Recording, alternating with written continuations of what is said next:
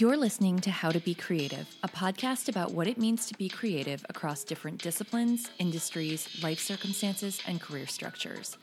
You'll learn tips for fitting creativity into your daily life and hear from a bunch of different people about how being creative has helped them reach goals, open doors, and live a more rewarding, or at least more interesting life.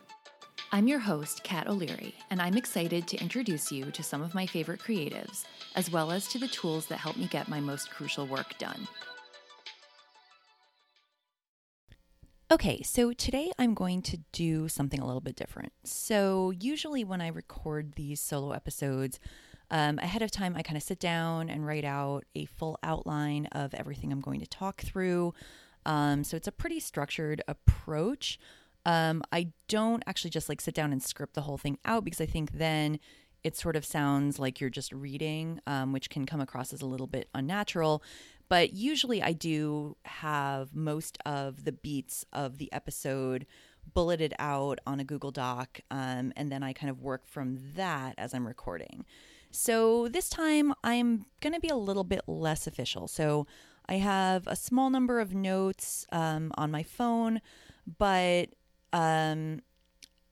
right now I'm in a place where the priority for me is just doing the thing and not worrying as much about the quality of the thing, whether it's perfect. Obviously, nothing ever is perfect.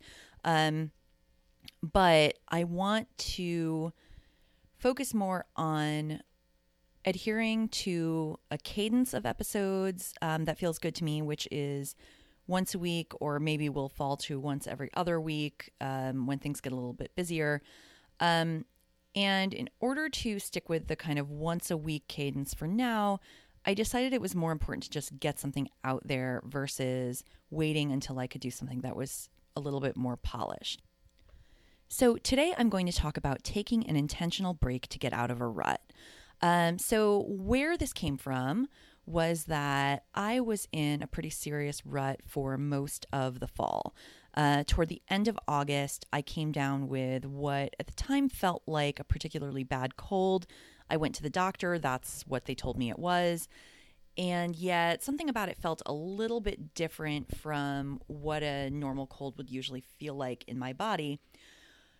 That said, I trusted the doctor. They gave me a prescription for some steroids, took that, made me really, really angry. And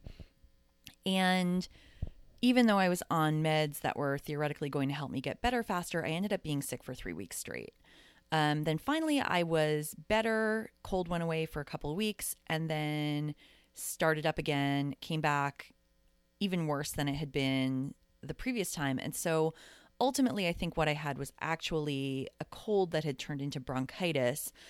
And it just lingered for much of a 2-month period between late August and late October. And so you may or may not have noticed that as a result of that, I took kind of a lengthy hiatus from this podcast. So I launched in late August. I had intended to make this a weekly thing from that point forward. And then there were just a couple of months where I straight up didn't do anything. I was lucky in that I had done a lot of batched work earlier in the year. I believe I recorded my first episode in April and then didn't actually publish until August. So I had done a bunch of the groundwork in terms of recording episodes and editing them and setting up transcripts and social promotion and things like that. But then I sort of ran out of things that I'd already done. And then finally I got better. But from that point forward, it was really hard to just kind of dig out from where I was because I just felt so behind. And it definitely didn't help that one of the episodes I had recorded during that period while I was sick was with Kimberly Wilson, who is a psychotherapist and entrepreneur. You may have listened to the most recent episode of How to Be Creative, which was an interview with her. Well, that was actually the second interview with her that I recorded because the first one, which we did way back in September, I lost on my computer. So that was just kind of another setback that I didn't need at a time where I was really trying to restart things. And it just felt like I was being subjected to this series of setbacks And taken one by one, nothing would have been insurmountable. But in tandem, it just felt really overwhelming. And so finally, where I got to was that I just needed to take a break. And part of what helped me kind of finally accept that was working with my accountability group. So back in July, I attended a retreat hosted by Nicole Antoinette, who's the host of the Real Talk Radio with Nicole Antoinette podcast. And since that retreat, the women who attended, and Nicole and I have had this accountability group run by Nicole, where on a weekly basis, we talk about our goals. We share information about what's going on with our lives, where our setbacks are, where our challenges are, and what's really working for us. And that is a space where we hold really honest conversations. It's a group of women who, although I haven't known them for very long, I feel like we all know each other in kind of a special, deep way that is different from the deep relationships that I have in my day-to-day life. And so they were really instrumental in helping me finally accept that I needed to take a break from trying to produce things. And that was a little bit challenging for me because when I make a plan, I really like to stick to it. And yet a lot of things had happened beyond my control, and I had to admit that I just wasn't feeling up to jumping back in full force in the way that I hope to be, or maybe, if I'm being really honest here, thought I quote unquote should be. So I wanted to talk a little bit about kind of what that process looked like for me of taking a break so that I was set up well for when I did feel up to jumping back into things. And the reason why I thought I would talk through that a little bit is because I feel like it's a common thing, right? Everyone has setbacks. Everyone gets in a rut sometimes, whether it's, a life thing like, losing a loved one, going through a breakup, suffering from depression. I know for me, like seasonal affective disorder is a big one that I have to contend with. So I'm in the process of figuring out, kind of like looking at February, which was my worst seasonal affective month last year. What can I do this month so that I am set up with coping mechanisms so that this February doesn't feel quite as bad as last February did. And so I kind of wanted to talk through what this process looked like for me in the hope that maybe it'll be helpful to some of you who are going through something similar right now, or so that you can sort of bookmark it and save it as a reference if you happen to be in a similar situation in the future. So I think the big thing, and I've already touched on this a little bit, was just getting to a place of acceptance. So getting to a place where I was willing to accept reality. Reality was I was not ready to restart my work. What I really needed was to continue to rest. And I think that was maybe the hardest step for me because, as I said, like my projects are important to me. They are things that I really care about. I allocate my time to them because they're meaningful. They are some of the things that most fulfill me in my life. And so when I'm not doing some of these things, it can be hard for me to find another avenue to find my life to be fulfilling. Which actually isn't great because that just means I am relying on external things to fulfill me, which is something I try to stay away from. But anyway, I'm human and sometimes I do that. So once I got to that place of acceptance, I feel like things got a lot easier. And from there, I was able to identify some ways of making my life meaningful and fulfilling, even if I wasn't doing the things that maybe I identify as kind of my life's purpose. So one of the things that I did was I started reading a lot more. And this started with, I had seen a few Twitter threads. I don't know if you guys follow Rachel Syme. I think she's at Rach Syme on Twitter, and Syme is Syme, but I'll throw this in the show notes. But she's always doing these great Twitter threads where either she'll share a series of book recommendations or she'll kind of crowdsource them. And I had been adding a bunch of her recommendations and her followers' recommendations to my Goodreads account. And so I had this great list of books, and particularly books about biographies of glamorous women that I was really excited to dive into. And so I started reading about, some other people's lives and kind of got out of my own head. And I think that helped a lot. And another thing I think I like about reading biographies in particular is that I feel like it helps you identify the gaps between where you are currently and where you want to be. Or, if I'm admiring something about a particular person's life, then I can use that as a jumping off point for figuring out, well, what would that look like or could that look like in my own life? And then what's an achievable first step toward it? So I think that helped a lot. And then the other thing, or one of the other things, was connecting with friends. So for me, some of the feelings that being sick kind of surfaced in me, first of all, were resentment, anger, depression, and then uncertainty about when I'd get better. And these are some of my least favorite feelings to grapple with. So when those types of feelings arise, my natural inclination is to hide out. I will often just like cancel all my plans, stay in my apartment, kind of hunker down, work on writing projects, whatever it is.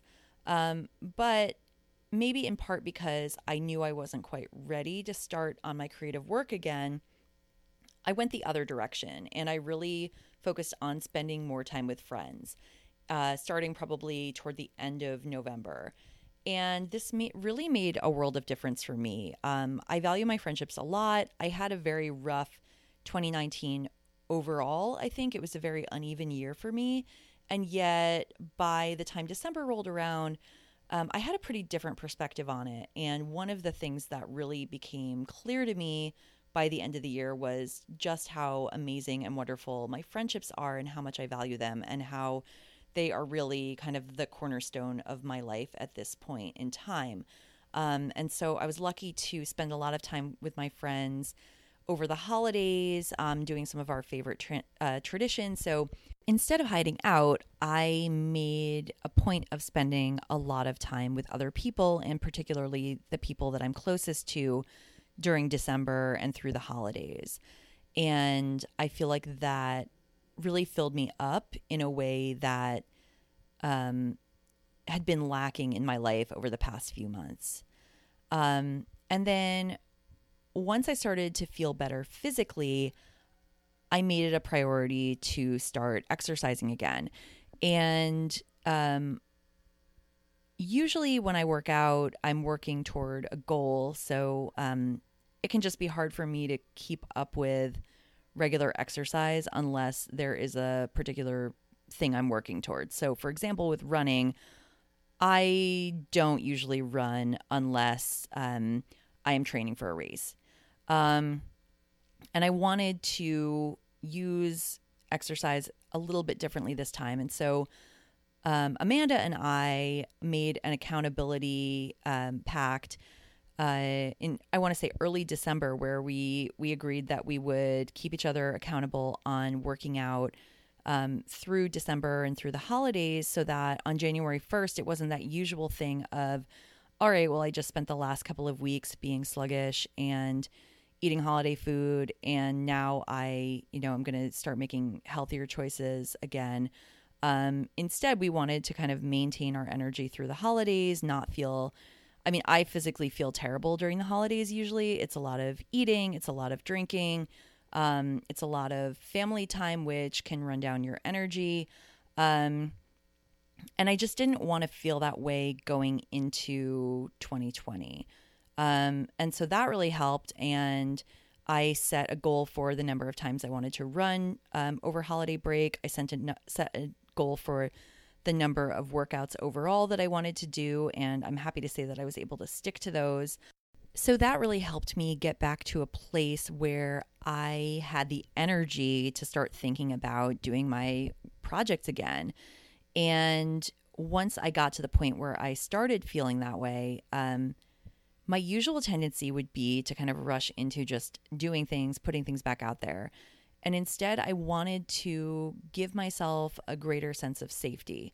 And so the way that I went about that was, instead of just trying to restart everything right away, I decided that I would continue to take a break through the end of December, with a couple of exceptions. One, I re-recorded the episode with Kimberly that I had lost in kind of the mid to late part of December.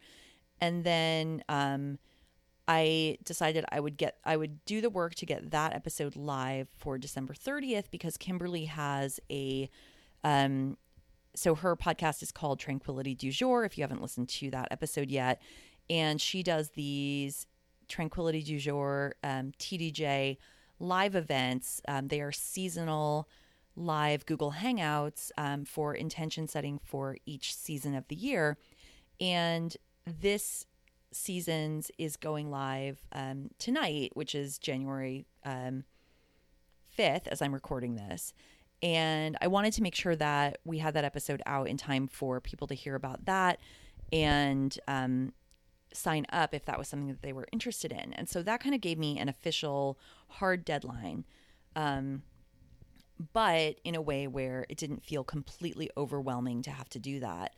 And so I allowed myself to have that small goal for December, but then everything else would wait until January. So I did a tiny bit of planning over the holidays. I decided which episodes I would publish on which dates. I figured out which episodes I still needed to record in order to stick to that schedule. And I also started thinking a little bit again about social promotion on Instagram without actually doing anything as far as publishing to Instagram. So yeah, I mean, I think that's really what the process looked like for me. So I started by accepting that things were shitty and that I wasn't in a place where I could be productive or work on any projects. I did some reading, which was kind of a low-hanging fruit way of staying in touch with my creative self and using my imagination without having to actually produce anything. Connecting with friends, which was hugely helpful to me. And I think illuminating in a way in that going forward, I'll be more aware that despite my tendency to kind of become a hermit when I'm feeling shitty, it actually doesn't help me that much. And I will usually feel more renewed if I actually just spend time with people I love and who love me. And then working out, but not in a hugely goal-centric way, more exercising for the sake of exercising and for the kind of feelings that it brings. Overall, I feel like these are the things that helped me get back on track so that I was able to start 2020 with more optimism, grace, and faith that things, would be able to get back on track and that, I could kind of move forward despite losing a couple of months at the end of 2019. So that's this week's episode of How to Be Creative. As always, you can find show notes, including a complete episode transcript and links to everything discussed, at howtobecreative.org.